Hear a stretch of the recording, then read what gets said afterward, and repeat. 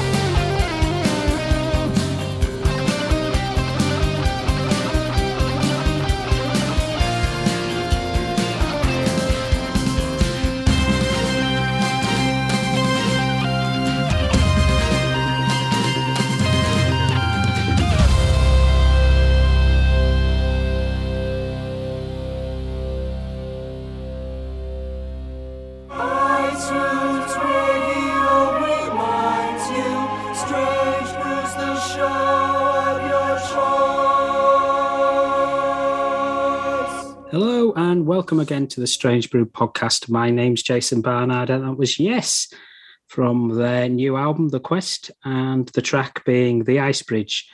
It's because I've got the wonderful pleasure to welcome Alan White here today, ever-present drummer for the band for the past 50 years and known for his work for the likes of John Lennon and George Harrison, and we'll be covering a range of that material here on the Strange Brew today. Welcome, Alan. Hello, how are you? I'm great. It's fantastic to hear you. Oh, very good. Thank you. First of all, obviously, I want to talk about the new Yes album, The Quest. Yes? The first track that everybody is aware of at the minute is The Ice Bridge, a real statement of intent to come back with the group and shows that the ambition is still there for the band. What was the recording sessions like for you? Oh, well, we did this album differently, as you might know, by Steve and John and Jeff were all in England, and Billy and myself were over here on the West Coast. Basically, we did a new way, which was, just working with the digital information on both sides of the Atlantic. And it seemed to work out really well. I think we know each other relatively well, so we kind of knew what needed to be played and took it from there and got inspiration from what we were hearing and did our bit, as it were. Was that quite a quick process? Yeah, it was great. Well, we've worked together for a long time, so he kind of knows what I like and I know what he likes. I work with Chris Squire for 43 years. That Chris was Billy's, kind of mentor, and Billy pretty much plays a lot like Chris and sings a lot like him. So it's really easy to work with Billy. But I've been working with Billy for nearly 20 years now myself. And did Billy come to you in Seattle, or did you go down to Billy in LA?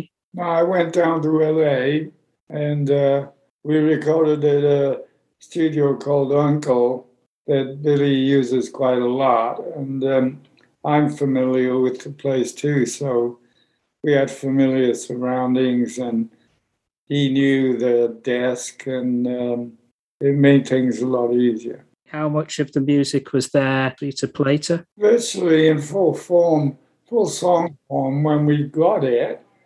I think we had a little bit of flair from our bass and drums kind of point of view, making sure the right things were brought out at the right time within what we had to work with.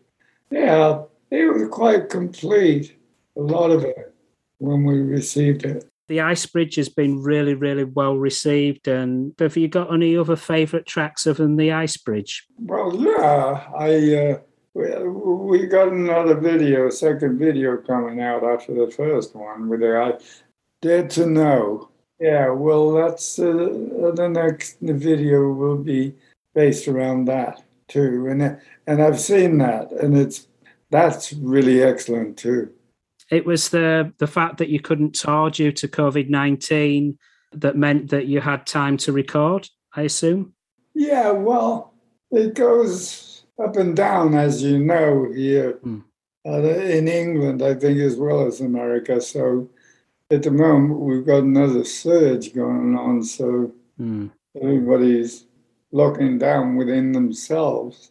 The sensible people are anyway. And, just being very careful anyway. But there was a space in time where I got a chance to jump on a plane here. And I wore a mask and a hoodie. My wife said I looked like the Unabomber. So I went down to LA and we spent 10 days down there. And I got all of the tracks in about 10 days.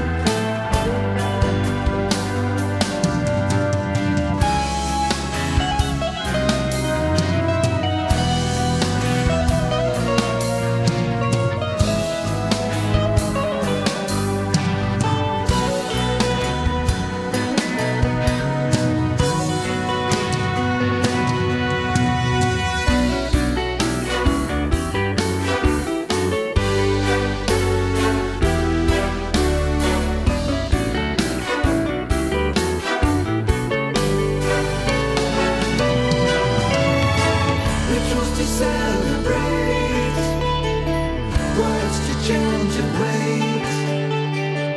Things start to happen. They form in a pattern. Seeing the rays of hope to really help and cope. They mustn't be ignored. Search the lost chord.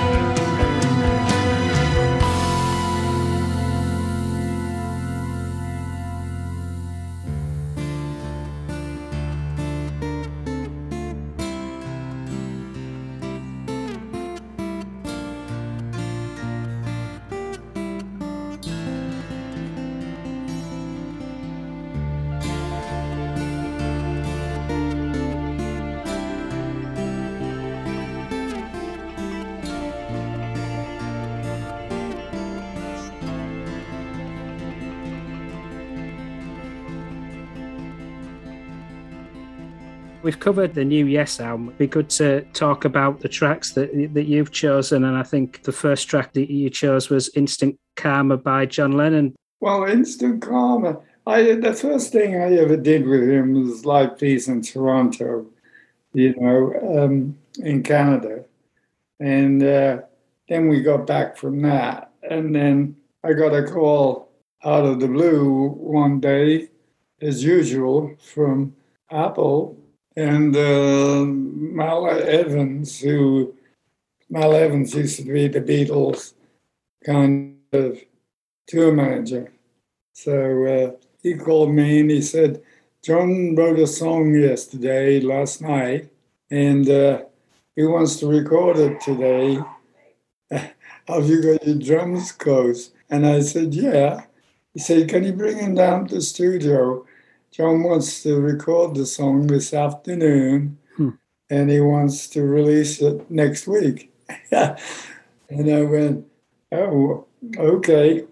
So everything was pretty instant about the whole thing, Wow. from beginning to end with Instant Karma. But it's a great song, and I remember playing piano on it too, with he and John at one piano, and Klaus Fuhrman and Gary Wright, I think it was, on the other piano, and pounding away. And there's one funny aspect about Instant Karma is that later in the afternoon, John said, we don't have enough people singing the chorus. We need more people.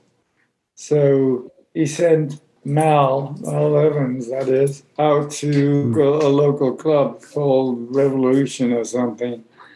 And he brought the whole audience back to sing We All Shine On. And I thought, this is going to be a real mess. They're all half drunk, But as a matter of fact, we were standing there conducting them, and they sang it all, and they sang it in tune. They were within an hour, so it was pretty interesting and funny. But we were so surprised they sang it properly. There's Phil Spector there as well. Yes, he was. But when you work with Phil, you hardly ever see him. He's in the control room most of the time. The drumming on Instant Karma, he's got that sort of natural, straightforward rhythm, but at the same time, you've got that fantastic fill in it as well, which really mixes things up. Yeah, well, that became an instant kind of icon for me to play it. People keep asking me to play the drum fill in Instant Karma. It's not I was just interested at the time in drumming because the whole thing's a shuffle feel, and I was interested in doing drum breaks in another meter, so that's like a shuffle feel, then it goes into rock and roll for just a couple of beats, and then back to kind of a shuffle again. So I was interested in that. But every time I kept doing it, Johnny would get to the end of a take and he said, Alan, I don't know what you're doing, but keep on doing it. And he remembered that for a while because when it come to recording again, he talked about it and said, well, we got Alan White who played on Instant Karma, and that's when I played on Imagine. He must have had real confidence in you because, I mean, you know, when you first played with him at Toronto, you basically had no notice. You rehearsed on the plane, didn't you? No, I had no warning at all, but we did rehearse on the plane. I mean, but I rehearsed on the back of the airplane seat with a pair of drumsticks. And we played mostly standard songs, which I knew in my head. That's why John said in the broadcast, well, we've never played together before, which was perfectly true. None of us had ever played with each other. So that was kind of a landmark thing to do anyway. Yeah, so you certainly passed the test with Toronto and Instant Karma, given those very high pressure situations. I think more by the fact that I was so young. I was only 20 years old. It seemed to be just a step in my career as it was. And I didn't think anything big of anything, so I didn't get really nervous at any of these things. So I just got on with it, did my bit, and then only years later did I turn around and just look back and go, wow, did I do all of that? Pretty interesting.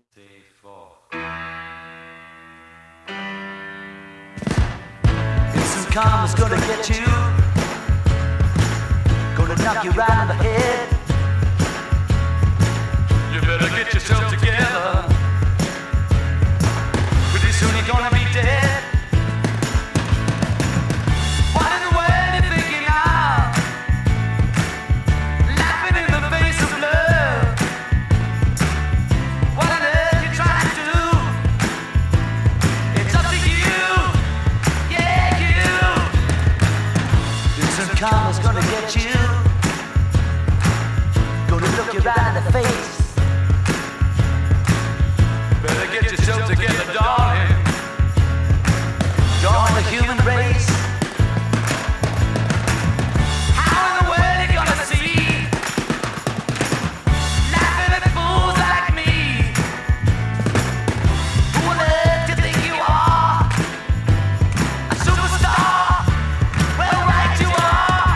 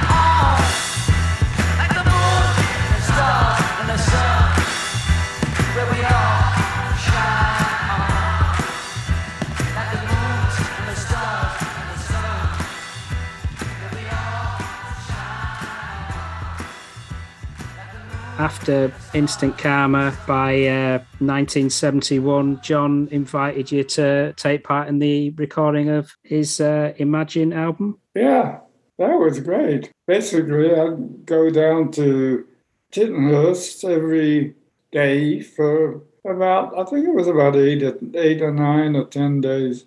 And we'd all turn up, have a bit of breakfast if you wanted it.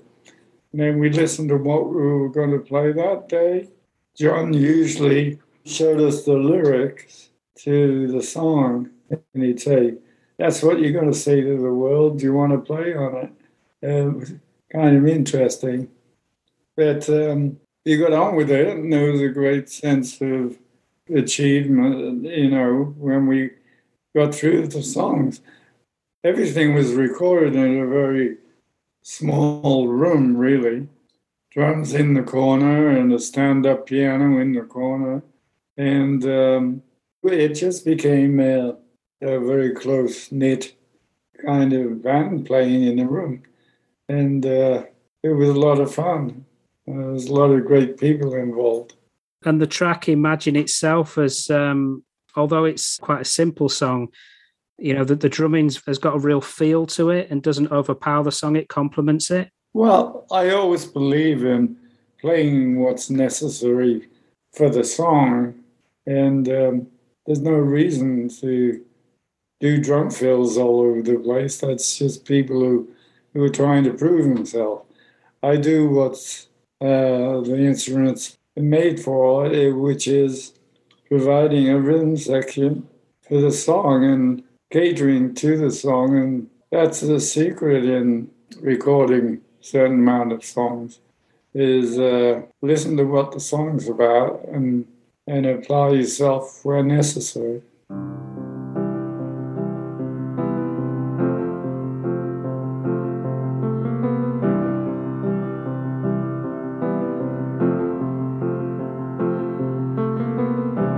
Imagine there's no heaven. See as if you try. No hell below us. Above us only sky.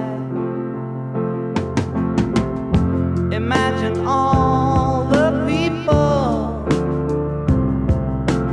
living for today. Imagine there's no countries. It isn't hard to do. Nothing to kill or die for, and no religion too. Imagine all the people living life in peace. You may say I'm a dreamer, but I'm not the only one. I hope someday you'll join us, and the world will be as one. Imagine no possessions.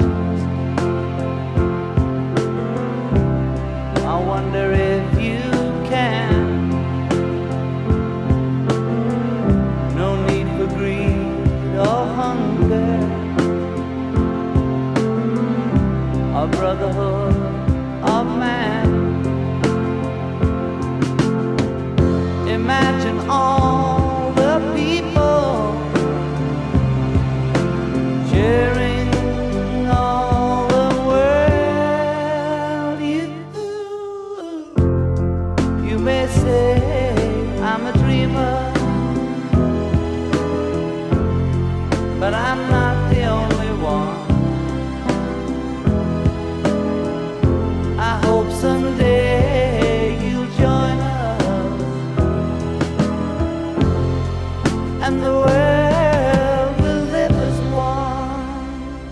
And so was it through George being around during that recording of Imagine that led you and George to link up for All Things Must Pass? Yeah.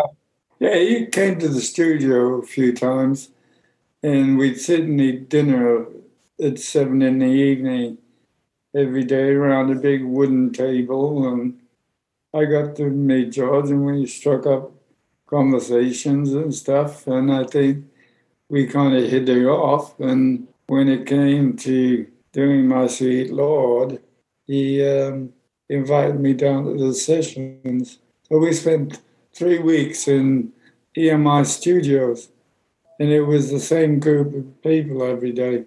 And we'd choose who would play what on what tracks. And as it ended up, I played on about 2/3 of the album. Because there was a lot of drummers who were accredited or even said to be there, even Phil Collins at one point. So I think Phil Collins came in at a later date and didn't know on something. Right. But I have no idea which song it was. And so it was just a very natural process in terms of who would take the lead on a particular song? Yeah, and, there's particular instances when, the song My Sweet Lord, which became a radio playable hit, I was standing there and George was there and Ringo was there. And George says, I want you to play drums on My Sweet Lord. And I said, well, it doesn't sound like a very difficult drum part, and Ringo's standing here, why don't you use Ringo, which was it kind of put me in a little bit of a weird position because he was the drummer in the Beatles, But he said, no, I'm going to have Ringo play tambourine and you play drums. So that's how we recorded it. And the drums on My Sweet Lord seemed to come in a bit later. Was that a natural thing? It was a natural fade-in that we did in the studio. It wasn't a fade-in on the desk. Right. I think maybe enhanced a little bit by that, but we started the drums really quiet in the studio. So it was kind of natural. And I enjoyed that track a lot. You recorded with John and recorded with George. Were they quite similar personalities in terms of directing the music, or were they different? Well, slightly different, but really the same. They both were very thorough in what they thought the track should be and strove to get to that point in the studio. But the funny thing is, with both George and John, they never really told me what to play much at all. Right. In fact, I don't think at all they ever said, oh, can you play this?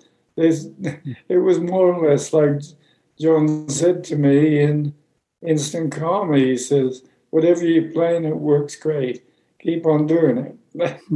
So that's the feeling I had most of the time I was in there. So they must have enjoyed my presence and the way I was playing.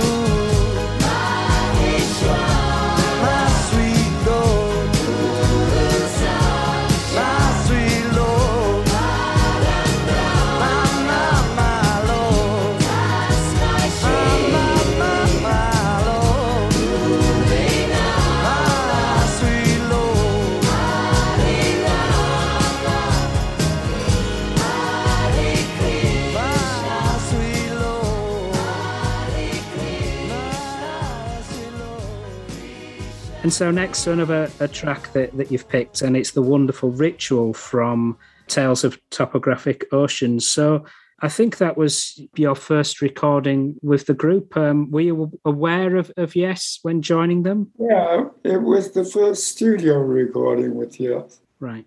And Eddie Offord was the engineer.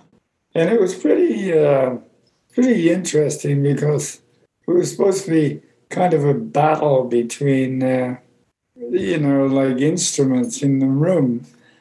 But it turned out by me looping a drum, ethnic drum beat, and then expanding on it. And on stage, we used to usually play it at the very end of a show because it was very climatic, the way the keyboards ascend and then almost like everything explodes at the end. That was the idea. So that was an interesting album to make. And very collaborative because I think band members on percussion on that track. But am I right that you're actually on piano on Ritual? No. Oh, okay. No, that was Rick who played on that. I think, now you say that, I think Chris did a little bit of dabbling on the piano within it. But it was all Rick, all of that ascending chords and craziness, as it were. You were following in Bill Bruford, so again, quite tough shoes to fill there. How did working with the band compare? Because Bill's style seemed to be a bit more jazzy, and you're a bit more, at times, can be a bit more rock. Yeah, I think the band wanted to kind of move in that direction a little bit when they had me come and play, because Chris saw me play with Joe Cocker around that time. And then Bill, as you know, suddenly left after they made Close to the Edge. So I stepped in and I had to learn the repertoire in 3 days. But I had my own style, and obviously I wasn't going to play everything like Bill. And I did my own interpretation of what he'd done on the track. But I gave it a little bit more meat, as they say, a bit of more down-to-earth kind of feel to it. Dan seemed to like that. Mm-hmm. So when I joined the band, I said, I'll give you guys 3 months to see if I enjoy this. And you can give me 3 months. And I'm still here. Next year will be my 50th year. Open doors, we find our way. We look, we see, we smile. Surely day breaks cross our path and stay maybe a while. Let them run, let them chase, let them have between. Constant doors with open eyes, as life seems like a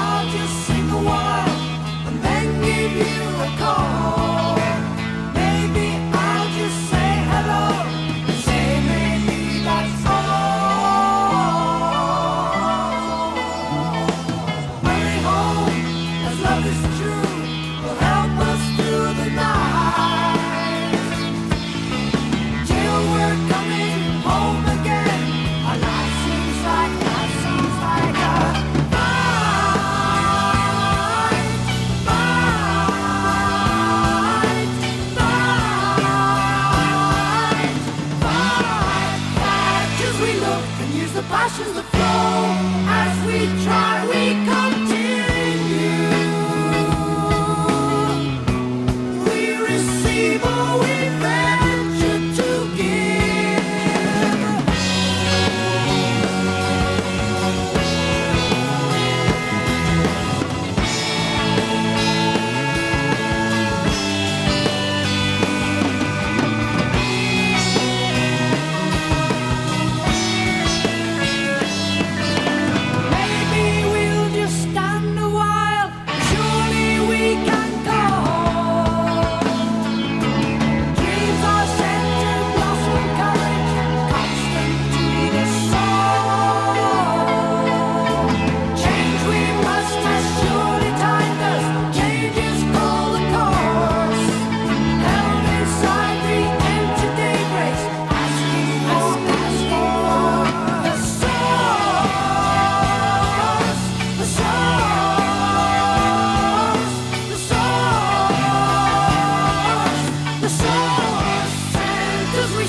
Our music's totally clean as we try and consider. We receive all invention to give. All we say is our soul goes inside listener. We won't tender our song clearer till we say that I will be there, and I will be there as clearer companions shall continue near you. They move around, tell me that move around, sure listen, 'cause they don't seem to matter at all, at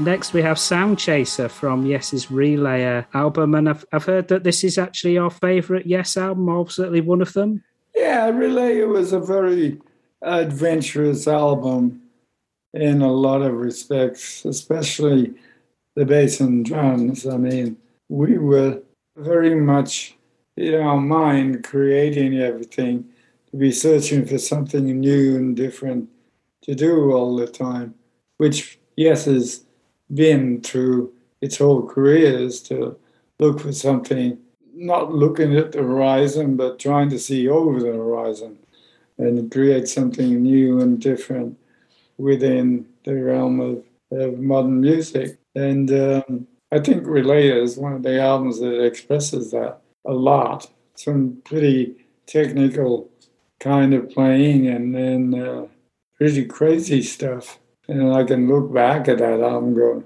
this is crazy. Why would we want to do this, at this point in this time? And that was just the feeling in the band. We got very progressive. Yeah, Sound Chaser is actually a great example of that. Is that you started at a different tempo from the band? Well, it starts with a drum solo. And drum solo with Patrick doing a keyboard line. And I play Crow-Toll. And then we do these little patterns together. And then it goes into a drum solo that eventually turns into the 5/4 rhythm that we play the whole track in. But the idea about that track, we used to drive down to the studio every day, and I had I don't know if you remember what a Panther was, a sports car, Jaguar. All right. It was a kit car kind of thing. Anyhow, I had one of those, and it was a stick shift, as they say. So I decided that if we're going to play this lick over and over again, why don't we do it in different speeds, like driving the car down the freeway and go from first to second to third to fourth to back to third again. And we were able to do that instantly between us. And it worked. It worked, and we recorded it, and it was quite surreal to record, really.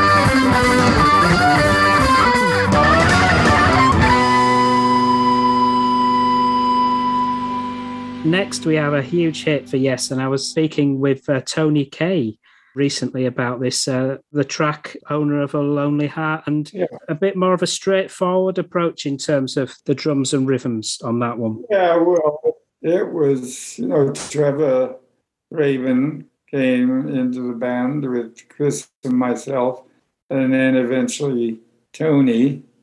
And we had a lot of 90125 rehearsed. And then Tony came in for a few months, and we were pretty much finished kind of organizing all the tracks before we went in the studio. Owner of a Lonely Heart was one of many songs at that time, but when we got into it, we started adding all of the samples and the drum parts sounding different. That was it was a sample of drums from an old song from like the 50s or 60s, and that is actually what you hear, but it's just a snippet, and then it goes back to the real drum sound. So it's basically a mix of samples and programs, but organic drums as well. Yeah, but most of it is actually recorded in the studio. Great. And it's funny about that track was with Trevor Horn, he wanted to get the best drum sound ever. So we started playing it with a whole drum kit. And then the guy that worked for me, all of a sudden he came out of the control booth and he said, Trevor wants me to take the cymbals away. And I said, hang on a second. Said he doesn't want any cymbals. And then we did another run at the song, and he came out again. He said, Trevor wants me to take all of the tom-toms away. He wants just a bass drum, snare drum, and hi-hat. So we did another run at it. Then he came out again. He said, Trevor wants me to take the hi-hat away. I said, well, I'm only left with a bass drum, snare drum, doing a drum take. And that's how I ended up doing the original. And then I overdubbed the rest of the drum kit back in later.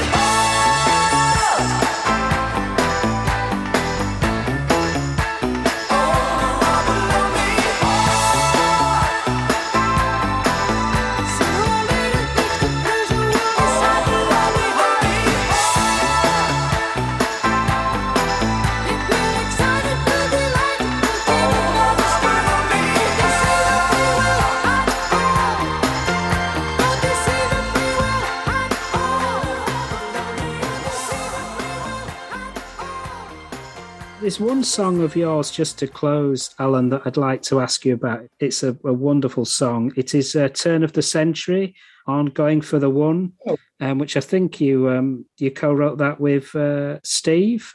Do you recall writing that song? Yeah, I recall coming up with the chords and writing some of it with John, and then Chris took the chord. Steve took the chords and did a really great guitar rendition of it. And it's a beautiful song, the way it turned out. So there's been periodic times with a band where you've played on piano and not just drums and percussion then? Yes. Yeah, well, I've done that with a few songs Yes. There's another one called In the Presence of Magnification. Yeah. That album, the orchestral album. So it's usually maybe one track on a couple of the albums. So I enjoy all that. Like with 90125, it was Changes. Right. And so I guess other than the release of The Quest, hopefully COVID permitting, you, the band, Yes, will be out on tour. Yeah, there's no doubt we'll be playing some of the songs from The Quest. It's a good album, and it's going to sound great on stage, I'm pretty sure. Everybody likes it, and it seems like the reaction to the album is being well received in the business. So we're getting a lot of people very interested in how we're going to perform it, and I'm looking forward to it. Fantastic, Alan. It's been such a pleasure to talk to you, and I wish you all the best of the release of The Quest, given how well it's gone down. All right. Well, thank you very much. And it's been a pleasure talking. Bye-bye. Bye-bye now.